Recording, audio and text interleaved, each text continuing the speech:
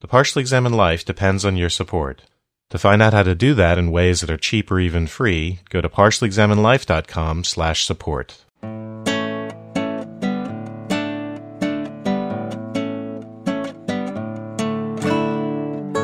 You're listening to the Partially Examined Life Philosophy Podcast, episode 163, part 2. We were talking with Stewart Umphrey. We had just finished his chapter 4 of Natural Kinds in Genesis, where we were talking about what a continuant is, something that stays the same in some respect, but changes in other respects, most living beings being an obvious example. So let's refresh ourselves why we were talking about continuants as a prelude to talking about natural kinds, which is, of course, the big topic of the book.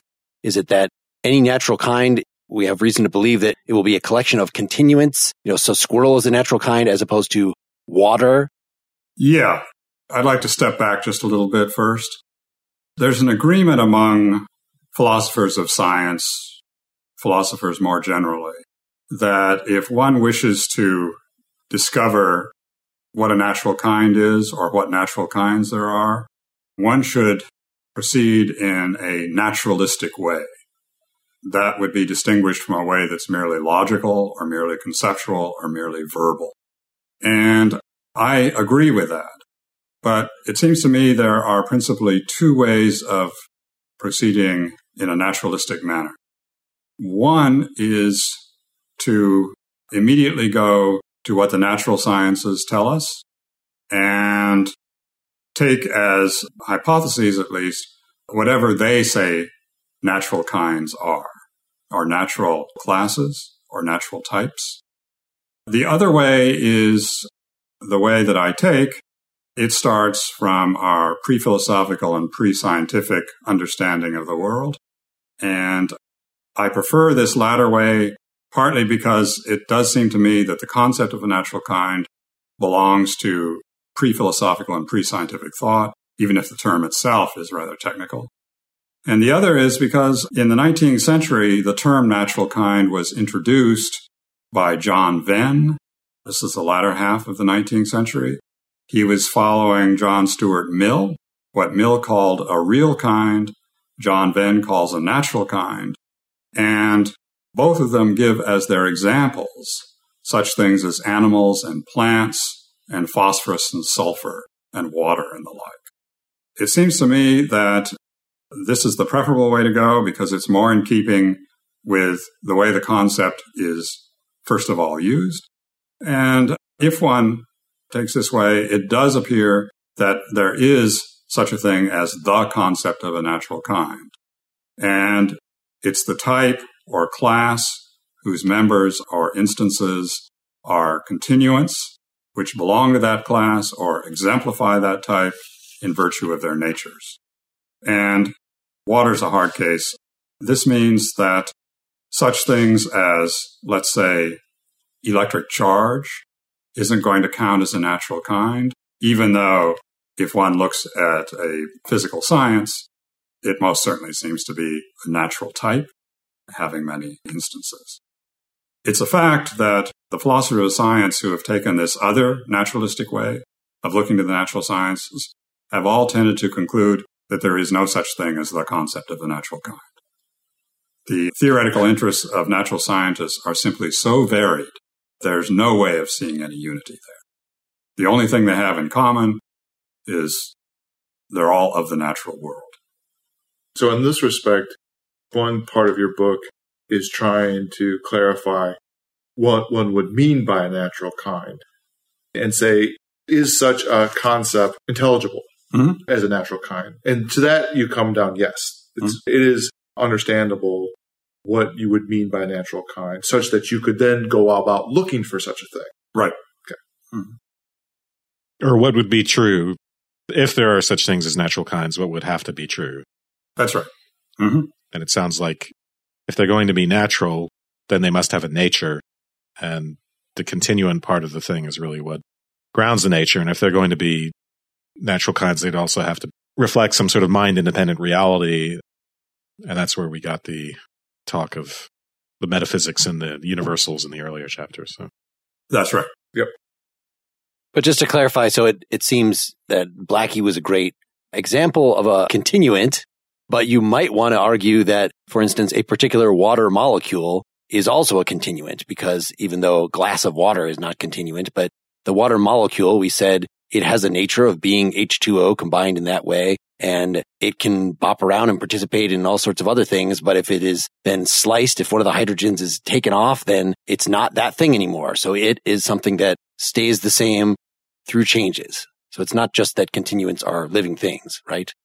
I think that an H2O molecule, especially a free one, if it's by itself, it's not locked up in some more complicated chemical system, that it's a very strong candidate for a continuant. And it would mean that water molecule or H2O molecule is a strong candidate for a natural kind. So that's the method, is that we're coming up, it could even be that Blackie as a continuant or squirrel doesn't end up being a natural kind, but we're going to start with what we think intuitively based on this unchanging through change concept is going to be a continuant and try to build natural kinds on those. But it could be that you end up coming up with a concept of natural kind that rules out some of these things that initially were taken even as paradigmatic examples. Right. Blackie is a very good example of a continuant-like object. And in everyday life, we take it to be a continuant. But it may turn out that the class of squirrels, what we think of the class of squirrels, is not a good example of a natural kind. And it might be better to say that it's not really a natural kind at all. A similar example that might make it clear the way in which that could be wrong is a kind of species-genus distinction, right? So that if I said, I have my dog, and I agree for all the reasons we talked about Blackie that my dog is a continuant, and my dog is a German Shepherd, it may be that German Shepherd is not a natural kind. Right. But dog is. But that confusion in the reasons for why a German Shepherd is not a natural kind could be the same reasons why dog might not be a natural kind, ultimately. Right. An easier example would be shrub. Oh, yes. There are individual plants which in some circumstances will be what we call trees and not shrubs, and other circumstances in which they will be shrubs and not trees. So do we want to say that it's both a shrub and a tree, or it's a shrub in circumstances C, but not in circumstances C prime? It might be better to say that shrub and tree are not natural kinds. I'm not saying that that's correct. I'm saying that this is the sort of question that we'll want to have. Yep. And you end up claiming pretty strongly that an entity cannot be an exemplar of two different natural kinds. Are we at the point where you can say why that would be the case, or do we need to build more theoretical apparatus here first for that to make sense? Well, we could say what a natural... I mean, we ended with continuance on 4, and the name of the next chapter is Natural Kinds. Mm-hmm. And Stewart did give the definition at the beginning. But that's true. Did you want to restate it? A natural kind is a class whose members resemble one another in virtue of their natures or essences, or in virtue of instantiating one and the same type. Or a natural kind is a type whose instances are all and only those continuants, which exemplify. So it seems key there that each continuant has only one nature. So we can't say that it is... That's it. Blackie is a squirrel, and so he exemplifies squirrelness, but Blackie is also an animal, so he exemplifies animality, and both of those are natural kinds. Why would we not want to admit that as a possibility? Well, as you start out by saying, for any continuant X, it has one nature, NX. It has one nature. It doesn't have two natures. And it's in virtue of that nature that it belongs to a natural kind, if indeed it does belong to a natural kind. So the only way you could have it belonging to more than one natural kind is if you have nested natural kinds, let's say species and genera. But I argued in Chapter 3, the argument was admittedly quick, but I think it's correct, I think it's sound, that if a specific universal is real, then the generic universal under which it seems to fall is a well-founded concept. It's not itself an entity. Or if what we call the generic universal, the genus, is the real universal, then the specific types under it are well-founded concepts, more or less well-founded concepts, and not themselves real. And it's because a universal can't be composed of universals. So this seems to say something about what a nature, what an essence is, that it can't be just a set of necessary properties, because then Blackie could represent, some of his necessary properties are the ones that constitute his animality. And so you could say he has an animal nature, and therefore animality is a natural kind that encompasses squirrels and everything else. It's not that squirrels are members of animality. It's not a species genre relationship. No, it's that Blackie as an individual has a nature in virtue of which, if you're just looking at those particular properties that relate to animality, therefore he exemplifies animal. If you're looking at a wider set of characteristics that he has also necessarily, but if a nature is just a bundle of characteristics, well, then we could point to squirrelness. Or once you open that up, then as many different necessary characteristics as he has, you could potentially posit indefinitely many kinds, at least a kind based on each of those characteristics or, with permutations, combinations of those. Mm-hmm. Yeah, and I don't see anything wrong with that, except we ought to say that at most, one of those kind types is real. The rest of them are all concepts or names. And correct me if I'm wrong, but if we're trying to say why Blackie is one entity, it's not going to do us any good to have recourse to saying, well, here are the two natures that explain why Blackie is one thing. Is that the right way to That's right. think of it? Okay. That's right. There is one modern scientific essentialist, Brian Ellis, who maintains a distinction between kind essence and individual essence. And his claim is that in cases of, this is a somewhat technical subject now, in cases of beta decay, an atom which belongs to one kind might decay into an atom of another kind. He wants to claim that there's a kind shift there, but that the individual essence might be the same. And I claim that that can't be true. That if beta decay has taken it from one natural kind to another natural kind, then a substantial change has occurred. It's a kind transformation. Mm-hmm. We might, out of convenience, call the free-floating water molecule Fred, but if Fred then loses a hydrogen, then we might still want to call him Fred for our convenience, but it's not really the same Fred. Yeah, we do this all the time, I think. Socrates dies. What are we going to do now with Socrates, people say? But Socrates isn't around anymore. Yes. But it's convenient, maybe more than convenient, to continue calling whatever it is we're looking at the moment Socrates. So what are other points from chapter 5 that we want to make sure we hit here? Well, two things. One is that while my description of the concept of a natural kind is rather constrained, it doesn't mean that we can't call other kinds natural kinds, but we should bear in mind that we're doing so because there's an analogy between that particular class and a natural kind in the primary sense of the term. So I allow for quite a bit of freedom, actually, in the way we think and talk about things, but still, the concept of a natural kind in the primary sense of the term is, or so I argue, constrained in the way that I've constrained it. The second thing is, I then try to say, on the basis of what I've said so far through that part of chapter 5, I take up the more empirical question whether there are natural kinds, and I claim that our pre-scientific and pre-philosophical understanding and experience of things just isn't sufficient to answer that question. And I want to ask why that's true, but I guess the reason being that if there's a place where you would draw the line in the sand with respect to Aristotle, it might be something like this, right? Yes. Yeah. The paradigmatic continuants are such that the differences between kind and kind 1 and kind 2, are usually unclear.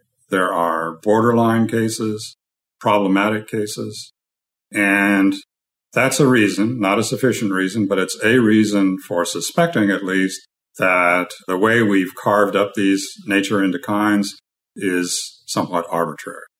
We just decide the line is going to be drawn here. And also, we might even admit that the way in which we do that depends upon a theoretical apparatus that we have that we acknowledge changes. And some of us might say that it evolves or refines or any other kind of way of saying there's a directionality to it or that we're getting closer to the truth of the matter, any of those things. But nonetheless, that carving up in that theoretical apparatus does influence the way we do that and what we would call kinds. That's a second reason for being reluctant to say, yes, there are natural kinds. And I think a third reason, and this is sort of intrinsic to the inquiry I present in this book, is that as I've gone on in my inquiry, things have become murkier and murkier. And at a certain point, I at least want to say, I don't trust my hunches anymore. There's another possibility, which is that if we find out that there are no such things, or at least that we can't establish anything in the observable world counts as a natural kind in the strict sense, that natural kinds in the loose sense reflect natural kinds that we just don't know about, and that they're systematically related to them, and that they borrow their natural kind likeness from these sort of prototypical natural kinds that cognitively we can't get at. That sounds a little bit Kantian, like sort of an empirical world that's systematically related to a world of things in themselves, but it would explain why there's sort of a being and becoming in the world. There's a murkiness to all this, but theoretically it could be grounded in something non-murky to which we don't have real access. As many philosophers have noted, our pre-philosophical, pre-scientific understanding of things is to a considerable extent practical or pragmatic. We're dealing with the world, we're trying to survive in it, and we found these ways of typifying and classifying things to be very useful. And it doesn't mean that they're correct. In fact, on that ground, in acknowledging that, one might be inclined to just say they don't exist. That's in fact the reason for saying there are no natural kinds. That's right. Well, and you'd set up in the previous chapter that just because the edges are blurred in something does not mean that the thing is not at least a conclusive argument for arguing that the thing does not exist. That the fact that for a natural kind, there might be some borderline cases. Well, wasn't that the case with a continuant as well? That Blackie, like what counts as his edge? Is his fur part of him? The things in his digestive tract, the independent organisms that are operating with him? Or you said that it becomes not Blackie when he dies. Well, is there a sharp moment which it's Blackie then not Blackie? Or there's obviously some vagueness, and that shouldn't keep us from saying that Blackie is a continuant. Right. And I was willing to make that move once in chapter 4. And then I had to ask myself, am I ready to make that move a second time in chapter 5 with regard to natural kinds? And I don't know what you guys think of this, but I thought once was enough. Yeah. Latent in it, again, is this. These are all dimensions, it seems to me, of the murkiness of the being becoming question. Yes. And that way Mark just formulated where exactly that moment is and where those edges are going to be there because you have something that has a being that is also constantly becoming. Yeah. And one of the major claims in my book is that the murkiness which attends continuance spreads, as it were, into our understanding of natural kinds. And this is why not just continuance, but natural kinds have been so problematic for philosophers in the history of philosophy, and why they have been tempted to just stay away from them and go to mathematical kinds, let's say.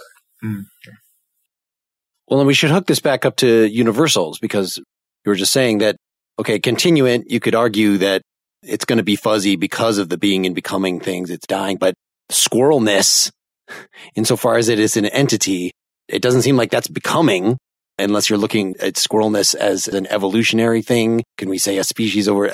It's much less clear what you would mean by that.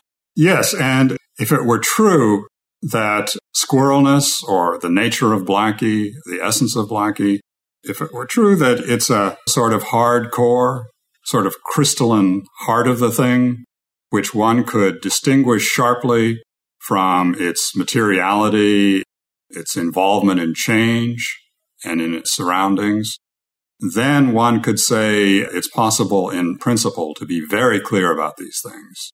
But I don't think that the nature or essence of a continuant is a hard core in that sense. So not only the whole continuant is not a type 3 self-contained entity, but its nature itself cannot be a type 3 entity. I don't think that it's an entity at all. It's the nature of an entity. Okay. And the problem is, I don't assert this as fact, but this is the way it seems when one investigates this. It seems that there's something inherently problematic about the nature of a continuant. I think Aristotle discovered this. One of Aristotle's expressions for the nature or essence of a thing is the to tiestin, and that's often translated as the what it is, but it could also be translated as a question. It's the what is it? So at the very heart of a thing is this question, as it were. It's what it is what is it?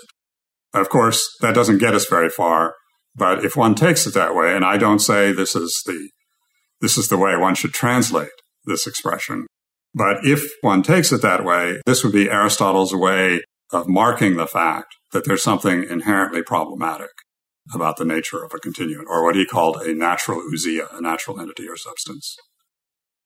But you do want to say that there is an entity, which is the universal squirrelness. It's just that its relation to the individual squirrel is not through yet another entity, the squirrel's squirrel-y essence. Correct. Because that would just stack up entities that you mentioned Bradley's regress several times. Yep. Once you entitize the connection, then you say, well, what's the connection between the squirrel and its essence? Well, that must be that relation. That's an entity too. And then what connects the squirrel to that relation that's connecting to it becomes an infinite regress. Yes, and this argument you've just given can be generalized, I believe, and it's one of the most powerful arguments in ontology. Whenever one finds oneself doing that, one should say, stop. No more entities. Not that many. Well, but so say more then why you want there to be the natural kind itself, which is a funny kind of entity. It's like a Platonic form. It does not exist in space and time. Right.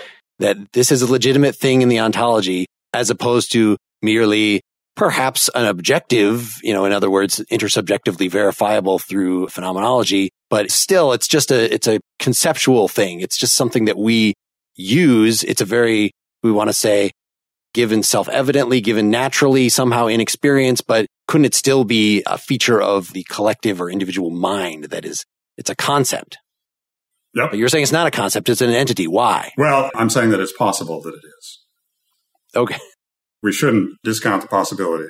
If we do that, then we've taken a position in the perennial debate about the existence of universals. Now, I do in fact take a position, but I put it forward as a hypothesis, not as an assertion. And why take a position at all as opposed to being a pragmatist or a skeptic or something and saying, well, it doesn't really matter whether to count it as an entity or not. It's just a matter of how it directs whether we do science or not. What is at stake in here? Well, I have very strong skeptical inclinations. It's very easy for me to be very skeptical about just about everything. But in this book, I was trying to bracket that, and I was trying to present a metaphysical account of natural kinds. But I tried to flag the fact that there's uncertainty about some basic propositions by calling them hypotheses. And this is a difference between my attitude in this book, which I think is a philosophical attitude, and the natural attitude. In the natural attitude, these things are simply taken for granted. In the attitude I adopt in this book, some suppositions implicit in the natural attitude are accepted, but they're accepted as hypotheses in exactly the same way that a scientific hypothesis is presented. It looks like it might be that way, but it's subject to further revision, correction, and possibly rejection altogether. Mm-hmm. So one always has to circle back in metaphysics and reconsider these suppositions or hypotheses. I like your insistence several times in the book that even if we find one of these positions in the literature or in common parlance that seems like it captures the phenomenon, it's still not ours. We have to earn it in some ways. That even if you say, wow, Aristotle's idea of essences, this actually seems to have some good points to it. No, you can't just latch onto that. You have to, in this ongoing philosophical inquiry, somehow make it legitimately yours. Mm-hmm. That's right. And this is one of the reasons that I put off a consideration of scientific theory as long as I do, because I want to fully explore this first resource we have before turning to it. It's very tempting for philosophers of science, philosophers of nature, they sometimes call themselves these days, to simply take for granted whatever the scientific theory tells them. They haven't done the hard work of securing the theory that they're making use of. They simply take it for granted. And I flag certain suppositions in the natural attitude as hypotheses because while with respect to some of them I do a little work, I'm not taking any of them for granted as true. It's always possible that they need to be reconsidered, revised, possibly rejected. There's no safety net. Shall we go over the 6 and 7 a little bit, physical kinds and biological kinds, and at least highlight some of the things that go on in that investigation of scientific theories? Sure. Yep. So, broadly speaking, you, after getting through natural kinds, you then turn to science and look at what it says with the background that you've done and start investigating physical kinds, more or less chemistry and particle physics, and looking for what are putatively the natural kinds there and whether there are good examples of them. Mm-hmm. And then you do something similar on the biological kinds with both things like speciation and then also genetics. Mm-hmm. And then you have a kind of conclusion, which I think reflects on both of them regarding emergence that I really want to make sure we get to right at the end. So one of the things you mentioned earlier that is in the list often of natural kinds are things that we referred to earlier as mass entities, or things like iron and sulfur, as well as water. And there are reasons for them that would be true, but then reasons that they fail. So we've talked for a while so far that water itself, as the H2O molecule, would be a candidate for a continuant and therefore a candidate as a natural kind. Right.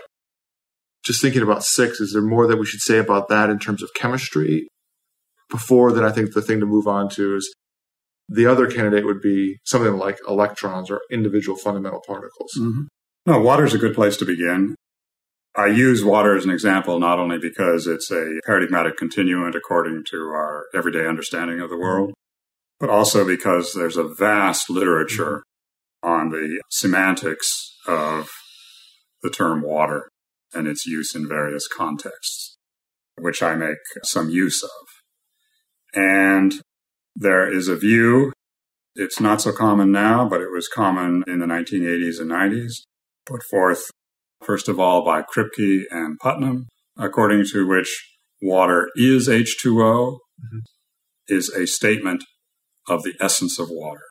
And it was discovered empirically, and yet what they discovered, this is a good example of transcending one starting point, and yet what they discovered was a necessary truth, even though it was discovered by empirical means. This is Kripke's view.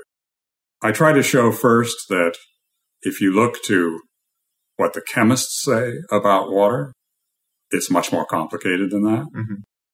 And the key complication is that while chemists often speak of their subject matter in terms of substances as masses, it's because they're very interested in the chemical properties of bulk things.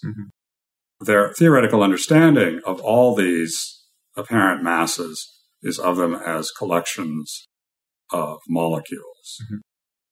And so it would be best, just following the theory now, not the pragmatics of chemistry, but chemical theory, to turn to water molecules, and these they regard as H2O molecules. And then our question is, and this follows directly from Chapter 4 on continuance, if indeed these are continuants and chemists speak of them as if they were, then each of them must have a nature or an essence. And so the question is, how are we to describe that essence? And I argue that H2O is a very rough and ready way of describing it. That according to chemical theory, a more accurate way, it's not available to us right now, it's too complicated, but would be some specification of the Schrödinger wave equation for that molecule. And that would be the candidate because you would have a description that would allow you to talk about how it changes in itself. It remains a whole and interacts with the world. Exactly. Yeah. It's material, it's composite. It's at least grade 2, maybe grade 3. But let's say grade 2 because we're going to assume it's a continuant for the time being. It's certainly involved in change.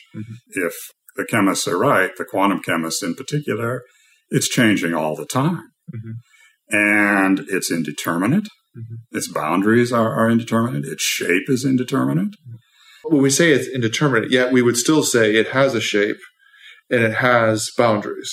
In that fuzzy way that Mark was talking about. Yes. It's just like Blackie. It is apparently very well founded to say that it has bonds. There are chemical bonds, and we can quantify the geometrical relationship among these bonds between the oxygen atom and the two hydrogen atoms. The angle is roughly 105 degrees. It can change a little bit in special circumstances, but it's about that. It's not about 130 degrees or 70 degrees, let's say. One thing I would like to add here, chemists don't talk about the nature of water in this way. No. This is the way that someone would talk about who is interested in an H2O molecule as a continuant. I haven't interacted with a lot of chemists, but I've interacted with enough scientists and enough physicists to know that they might not say so in a book, but when they talk amongst themselves, they will talk about that that's just not what X does. So electrons behave like this, and I know that this signal that I have or this other entity, be it a mathematical one or not, is not like that. Right. And all of that language is kind language. Yes, it is. And wrapped up in that is both what you're thinking of it as a substance, as well as what it is in the way it's changing. Right. And if you press them on it, very quickly they'll back away from it and they'll start talking about it not having a substance exactly, and it has a kind of interaction with the world. And hopefully we'll talk a little bit more about natural law versus natural kinds. But all that said, that just because they don't say it in their books doesn't mean that they don't actively interact with the world and even in their profession in that way. Well, I'm happy to hear this because I've talked with many fewer chemists than you have, I'm sure. And this is something I've found too. Yeah. They will talk this way until I try to pin them down and start using the word essence or something. Then they start backpedaling. They get scared immediately. Oh, this is metaphysics. That's spooky stuff. So, Dylan, I know you're having to carry some of the heavy weight in here as Wes and I did not read those 2 chapters on the practical applications. We both did get to the end. It was interesting that in the epilogue, you are contrasting just through the history of philosophy how nomological talk, in other words, talk about scientific laws, came from a different place than talk about teleology, talk about essences. So it seems like natural kind talk should be teleological talk. So you're explaining why something does what it does because of the sort of entity it is. But isn't that compatible with talk of, well, it behaves that way because of the sort of entity it is, and natural laws capture at a higher level, perhaps, the sort of behavior that various entities will engage in given that they're in certain situations? Say something about the contrast between those 2 types of talk, and as opposed to Aristotelian talk of essences, in your new talk of natural kinds, how is that supposed to feed in? I think this is a serious problem. First of all, it seems to me that you're absolutely right that these 2 kinds of talk, as you put it, the natural kinds talk and the natural law or law of nature talk, these 2 kinds come from very different sources. And they represent 2 very different outlooks on the world.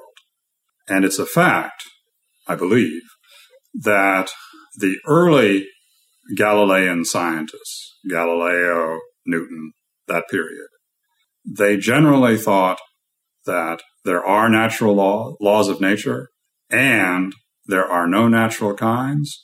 Why? Because, as Newton said, Descartes said, there are no substantial forms. Everything's grade 3. Yeah. Every material thing is grade 3. And so, unless there are metaphysical atoms, and most of these people were not atomists. in Galileo, you talk about in chapter 6 as well as going back to it a bit in the epilogue, laws of nature, a great example of something falls at a rate, covers a distance proportional to the time squared of its, that's falling. Mm-hmm. Galileo's law.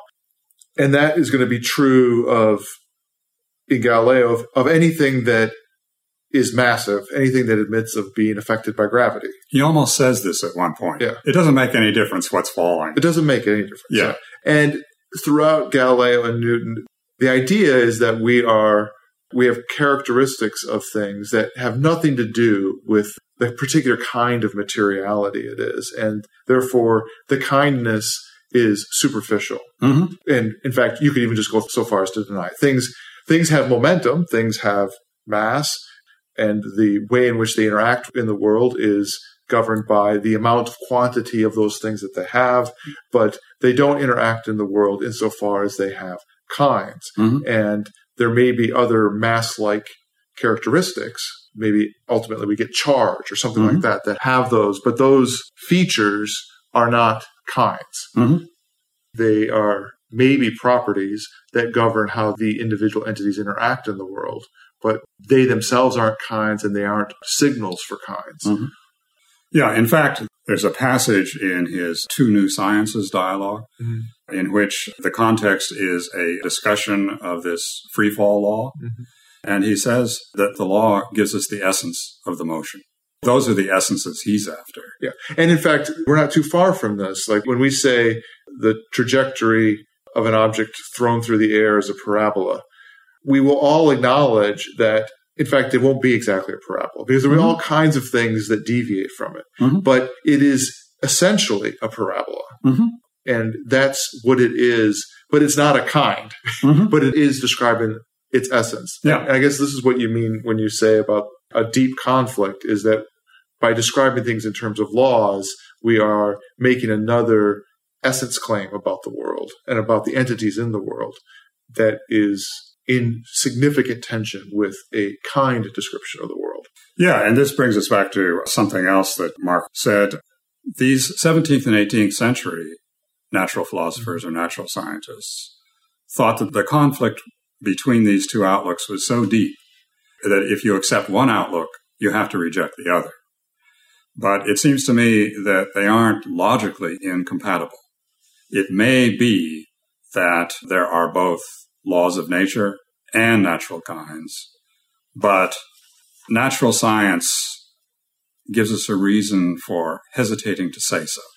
I wrote something related to this, and we'll have to say more about what emergence is, but I wrote down to myself, doesn't natural law realism plus emergence equal natural kind realism? Well, that sounds good to me. Okay. That's a good summary of my book. Okay. Yeah. Okay. And it happens through, see if you agree to this also. It happens through symmetry breaking. Yeah. Okay. Yeah.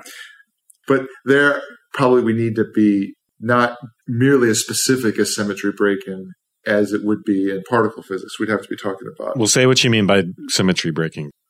Why don't we say go down a little bit more about these laws of nature questions, right? So yeah. One effect when you start describing the world in terms of laws of nature, you're saying that there are relations that govern the parts. And ultimately, in chemistry and particle physics, you end up with entities like fields that have maybe individuals in them that seem like that they are, you want to call them real entities, but what's really governing them are universal invariant relations. So you describe them in terms of symmetrical relations. Using that phrase, symmetrical relations and invariance, they mean almost exactly the same thing. Right. That a symmetry reveals an invariance, the consequence of which things are conserved, and right. that they act as the boundaries for the way in which those entities interact. And in fact, it is not going too far to say that entities that behave according to these symmetries and these invariants will fill them up. They will exhibit all the dynamical characteristics that would be allowed in that invariance, but only those. Right. And those invariants will turn out not to be strictly true all the time. Right. Those invariants will get broken. And so symmetry breaking means that in some way that invariance is not quite true. So formally speaking, in particle physics, you have this characteristic where if I go all in with a theory of everything kind of model in quantum field theory, I would say that at a certain temperature of the universe, all particles have these inherent symmetries. And then as things cool down, there develop to be asymmetries and invariants that I'm able to make distinguish things from one another that I couldn't before. Yes, and if I understand it, these symmetry breaking events are spontaneous. Yes. They just happen. They just happen. There may be other symmetry breaking events farther down the line. Yes. Let's say distinguishing living from non-living things, yes, which are not spontaneous. Not in the same sense. Yes, in the sense that spontaneous, the way radiation might be spontaneous, exactly, and probabilistic, as opposed to spontaneous in the sense of self-organizing. Exactly. Yeah. Stewart, when you just described the kind of symmetry-breaking event that might be related to the distinguishing between not living and non-living things, that's what I meant by generalizing the notion of symmetry breaking over and above a kind of formal mathematical understanding that you have in saying that if I break SU2 group theory and I get mass out of the system in particle physics. Yeah. You used a key term in that account, which I would like to mark. You spoke of symmetry relations and other relations. In quantum field theory, in fundamental physics, the Aristotelian category of relation is primary. In Aristotelian metaphysics, as in his categories in physics, the category of substance is primary. And there's a place, I don't remember where now, maybe one of you does, where Aristotle says the category of relation is most remote from the category of substance. So there's been a kind of inversion that's taken place in the shift from Aristotelian physics to quantum field theory. But this is emblematic of the distinction between natural kinds talk and natural law talk. Yes, it is. Yeah. I don't know if we want to jump all the way to the final section of Chapter 7, but everything depends on whether there's been substantial emergence in the course of these events. Yeah, that seems like a good sort of final topic, is to get at what's supposed to be one of the big upshots of you considering natural kinds, is that it actually lets you talk about emergent entities, that there are living entities, have some properties over and above what you might predict by looking at their components. And so the scientific dream of being able to reduce all of biology to chemistry and all of chemistry to physics, etc., is misguided because of this. There's something about natural kinds that introduces indissoluble complexity. Yeah, Dylan's in a better position to talk about this than I am. But in my reading of the natural sciences, there's a perennial, very strong tension now between the tendency to reduce everything to fundamental physics and the tendency to reject that.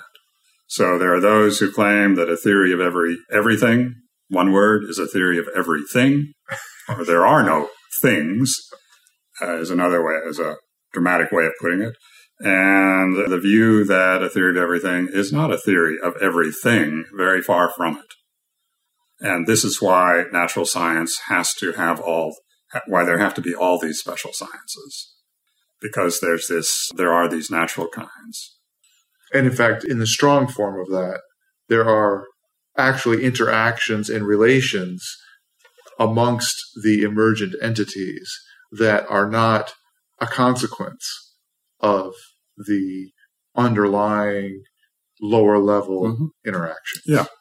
Dependent on, but not consequential. Dependent on, but not consequential. Yeah.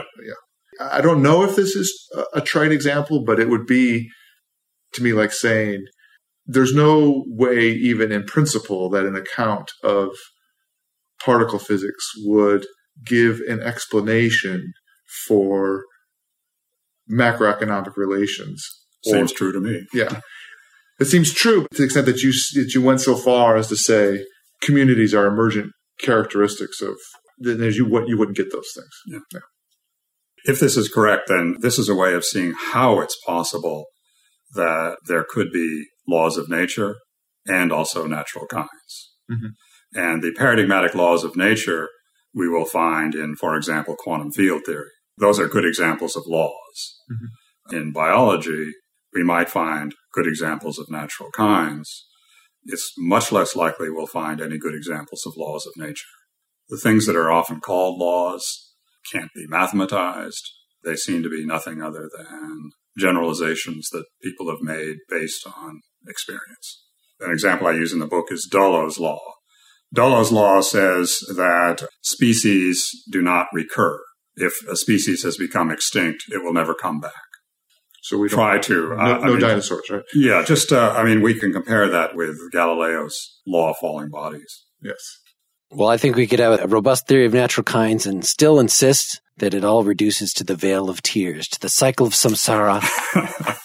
Actually, this is just a goofy way of saying, again, we're kind of returning to the beginning of the book. Yep. You argue against any form of idealism, including transcendental Kantian idealism.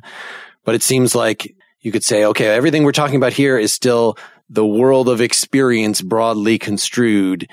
And so we can have whatever ontology within that world we want and say, yes, natural kinds actually provide an explanatory role and lets us talk about emergence in a more easy way. And we should not try to reduce everything to physics.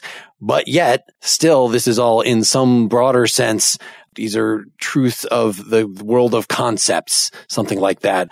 And what the world actually is in itself is forever unknowable. It still seems like, that was Kant's big point, is you could do as much science as you want, and that still can be sharply separated from metaphysics, from ultimate reality. I mean, is there really anything to say in response to that other than that's not very useful? Or No, it is very useful, I think, in fact. I just don't know if it's true. This is a perfect example of how in philosophy, and it's in science too, we have to keep circling back to our hypotheses and considering them again. You're taking us back to my hypothesis H1, that there's a world there which is independent of the way we think and talk about it. Let's look at that hypothesis again. I don't know that it's true. I give reasons for going on the hypothesis that it's true. But let's look at it again. Right in chapter 2, I give what for me is one of the most powerful examples for thinking that something like transcendental idealism is true. You look at Aristotelian physics and you look at, let's say, Cartesian physics. One of them admits continuance in natural kinds. That's Aristotle. Descartes admits no such things. He'll still use the word horse, or an individual horse. Let's say, Whitey. And he says of this horse that it is a delimited portion of matter in motion. That's all it is. It's a grade 3 object. And we choose, for practical reasons, to regard it as unitary. It's useful to us in everyday life, and it may even be useful in science. We may like to think of its center of mass in relation to other centers of mass and so on. So the question arises, this is a deep metaphysical question, is Aristotle right or is Descartes right about the world? It's possible both are wrong, but let's say one of them is right. If what one might call transcendental realism is right, only one of them is right. They can't both be right. If what Kant called transcendental idealism is correct, and if one expands upon it, modifies it a little bit, they could both be right, in a sense. And what happened is Aristotle, following common sense, simply chose to regard this and that horse as continuance, and chose to regard the kinds to which they belong, let's say the species horse, as a real species. Descartes rejected that. He decided, he didn't discover, he decided that this or that horse is a delimited portion of matter and motion, and decided that all kind talk is simply pragmatic. It's simply useful. It's for bookkeeping, for ease of understanding one another, and so on. It has no theoretical significance whatsoever. These are both decisions, and we don't have to say one of them is correct and the other is incorrect. It's just that one of them was accepted for a while, and then the other was accepted for a while. So what looked like a metaphysical question that no one was able to answer satisfactorily just evaporates. You can deal with a lot of metaphysical problems this way. Does God exist or does God not exist? Well, according to the old-time realist, one of those two answers is right. But according to a modification of the Kantian view, well, one was accepted, generally accepted, and then another was accepted, at least by some. This ends up harkening back to your skeptical disposition that you were framed earlier. Yeah, and you can see how in a skeptical frame of mood, I could really pursue this. Press it hard. Sure. But in that respect, you would end up with a kind of pragmatism that admits of everything being up for grabs. But in a funny way, the pragmatism isn't exactly a philosophy. The pragmatism is a kind of disposition for doing that work. That's right. Yeah. Yeah, in fact, these basic suppositions in the natural attitude, or these hypotheses, could be regarded as dispositions to behave in certain ways, verbally and non-verbally. So I think a strict take on Kantianism would not admit of these Rortian extensions of that, that Kant thought the world of science is as objective as you're going to get. And so, of course, you could still doubt your specific models, but there is a truth of the matter of whether this theory or that theory is correct within that world. And you can hold that and hold a strong belief in, natural kinds as accurately reflecting the ontology of the experience world, of the scientific world, and still have some metaphysical other realm. Yeah. So for Kant, I think there is a truth of the matter as to whether there's a God. It's just that we can't know that. Yes.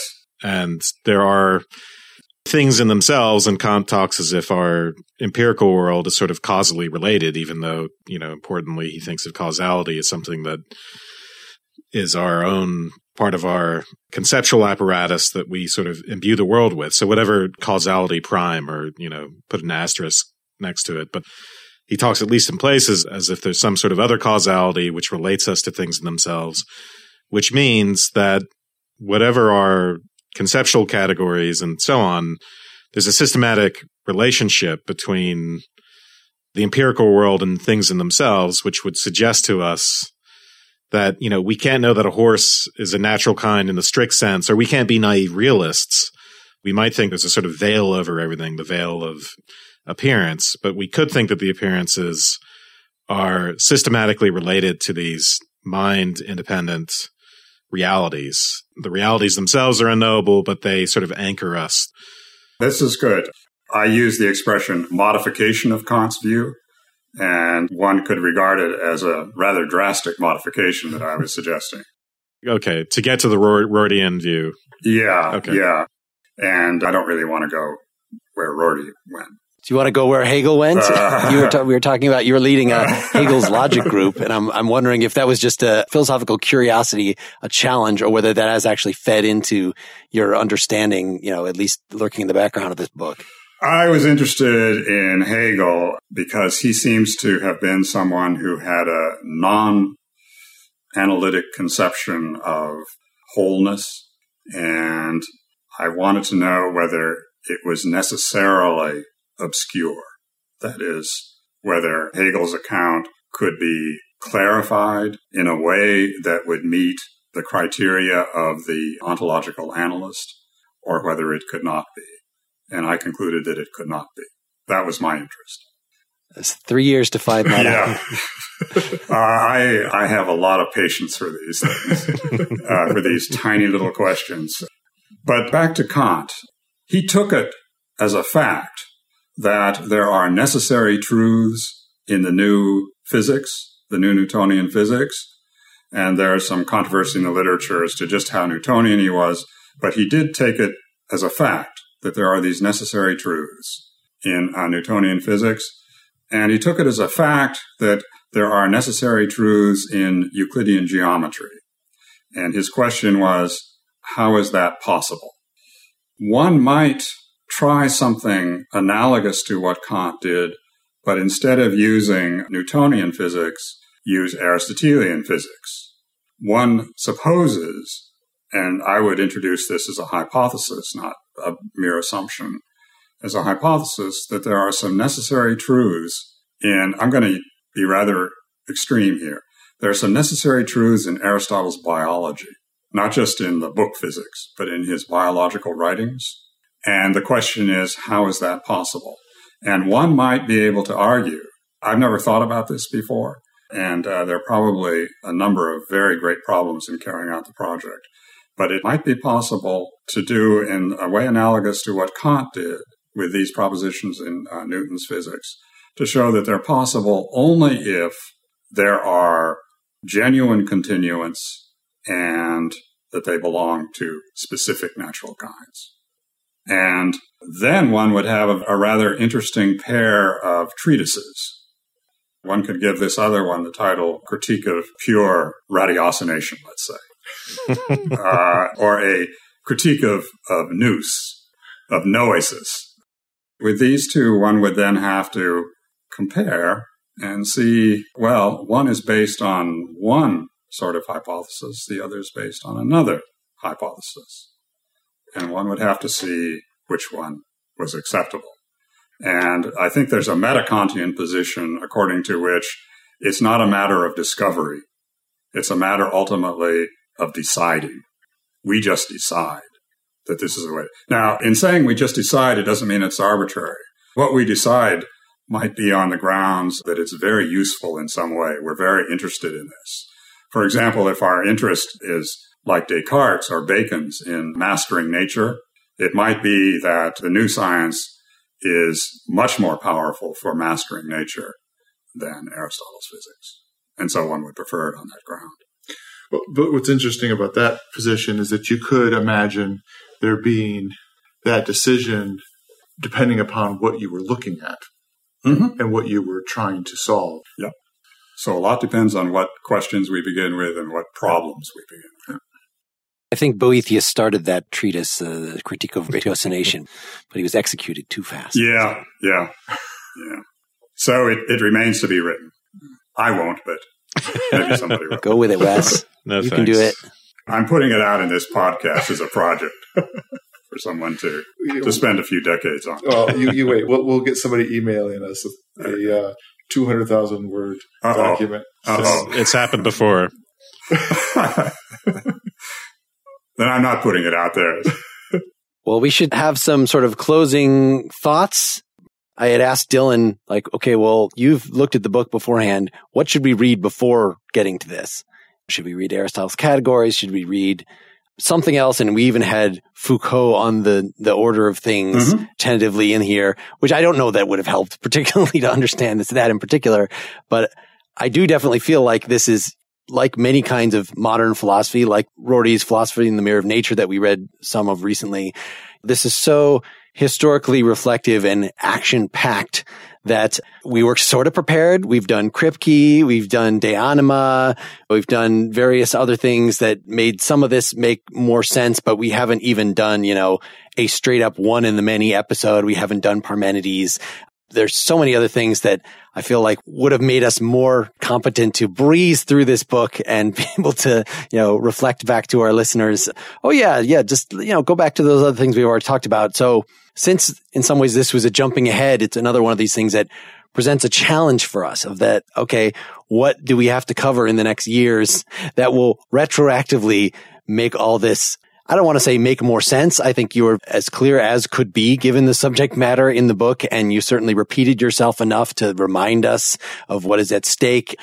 So I really admire the clarity with which you did go through the history and the different possible positions on these various issues, and without getting lost in historical detail, just hear the arguments for and against, say, nominalism about universals and those kind of things.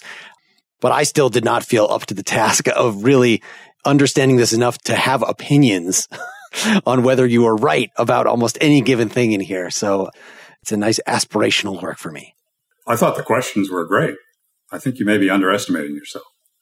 Wes, what'd you think? Any last thoughts? Yes. Thanks for coming on, Stewart. This was it was a pleasure. Thank you. Yeah. Pleasure for me. I also read Zetetic Skepticism. I think that was your first. I know you did. I know you did. How do you know that? Maybe it's on your website somewhere, and I read it. Yeah, I have mentioned and you mentioned you in a few pieces. But yeah. I was pleased. Thank you for reading it. Do you have a Google alert on yourself so you can see when anybody is talking about your work? No, I didn't even know there was such a thing. Do it. So I will say, yes, this book was difficult, and I knew, given the amount of time I had to prepare, I wouldn't feel sufficiently prepared. It would take a very long time. But I think it's something that rewards, I did have a chance to go through the parts that I was able to read, all but chapter 6 and 7, to go through and take notes. And it's certainly something that rewards rereading and thinking about. I was surprised that I felt like I understood the overall gist of the argument, let's say, by the end of that. But I have to say, in the beginning, I found it, very hard going, but very rewarding. So thank you. Thanks again. Well, thank you for those kind comments. Dylan, wrap us up. This kind of technicality in philosophy, I always have a hard time with because I don't have as much training in philosophy as the other guys do. But I found myself really enjoying it. For me, the discussion of natural kinds and the natural law and then emergence is like the place that I most want to go. I am really, really interested in that account. And what I find both pleasing and somewhat discouraging is the combination of all the work that one has to do just in articulating the problem and the sort of landscape that emergence sits in, which is really a big chunk of the book, right? Yes. If I think of it that way. The whole book could be regarded as about that. Exactly. Mm-hmm. But in the end, it's so hard to say anything about the emergent stuff. Mm-hmm. And so it's both exciting and discouraging at the same time, because I feel like the one piece that I particularly felt like I got a lot more clarity on was just that linking up that I mentioned earlier, that equation that you agreed with, that natural laws plus emergence gives you natural kinds. Mm-hmm. And I guess I find myself even wanting to think about what it would mean to articulate it even more, and wondering if it's just slippery in the way that we've talked about it. If there's a handle you can get on it better, or is it just a matter of treading over it many times in different ways? And also whether or not there's a sort of a chapter 9 that, you have physical kinds and biological kinds. And if there is investigations into the world that you can parse out emergent things from non-emergent things, that would give you a handle on that in a similar way that you get a handle on natural kinds by looking at the world. Treading the same ground over and over accords with my personal experience. Mm-hmm. I think that dealing with philosophical questions and problems of the sort I try to deal with in this book is a lot like bird watching, let's say. You get out there all the time, or you sit down, or however one thinks, walking, however. You just think about it over and over, and these questions and problems become more and more familiar to you, just as birds become more and more familiar in bird watching.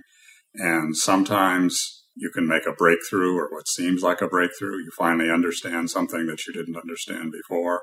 But it's through just getting out there or sitting down, or however one does it, and living with the problem for a long time. Yeah. I don't know how idiosyncratic my experience is in this regard, but that's the way it's been for me. And in fact, it was when I was taking your faculty study group in quantum field theory that this equation, as you called it, finally occurred to me. Oh. Toward the end, we were reading those. It was just a few writings by reputable physicists saying that a theory of everything cannot possibly be a theory of everything.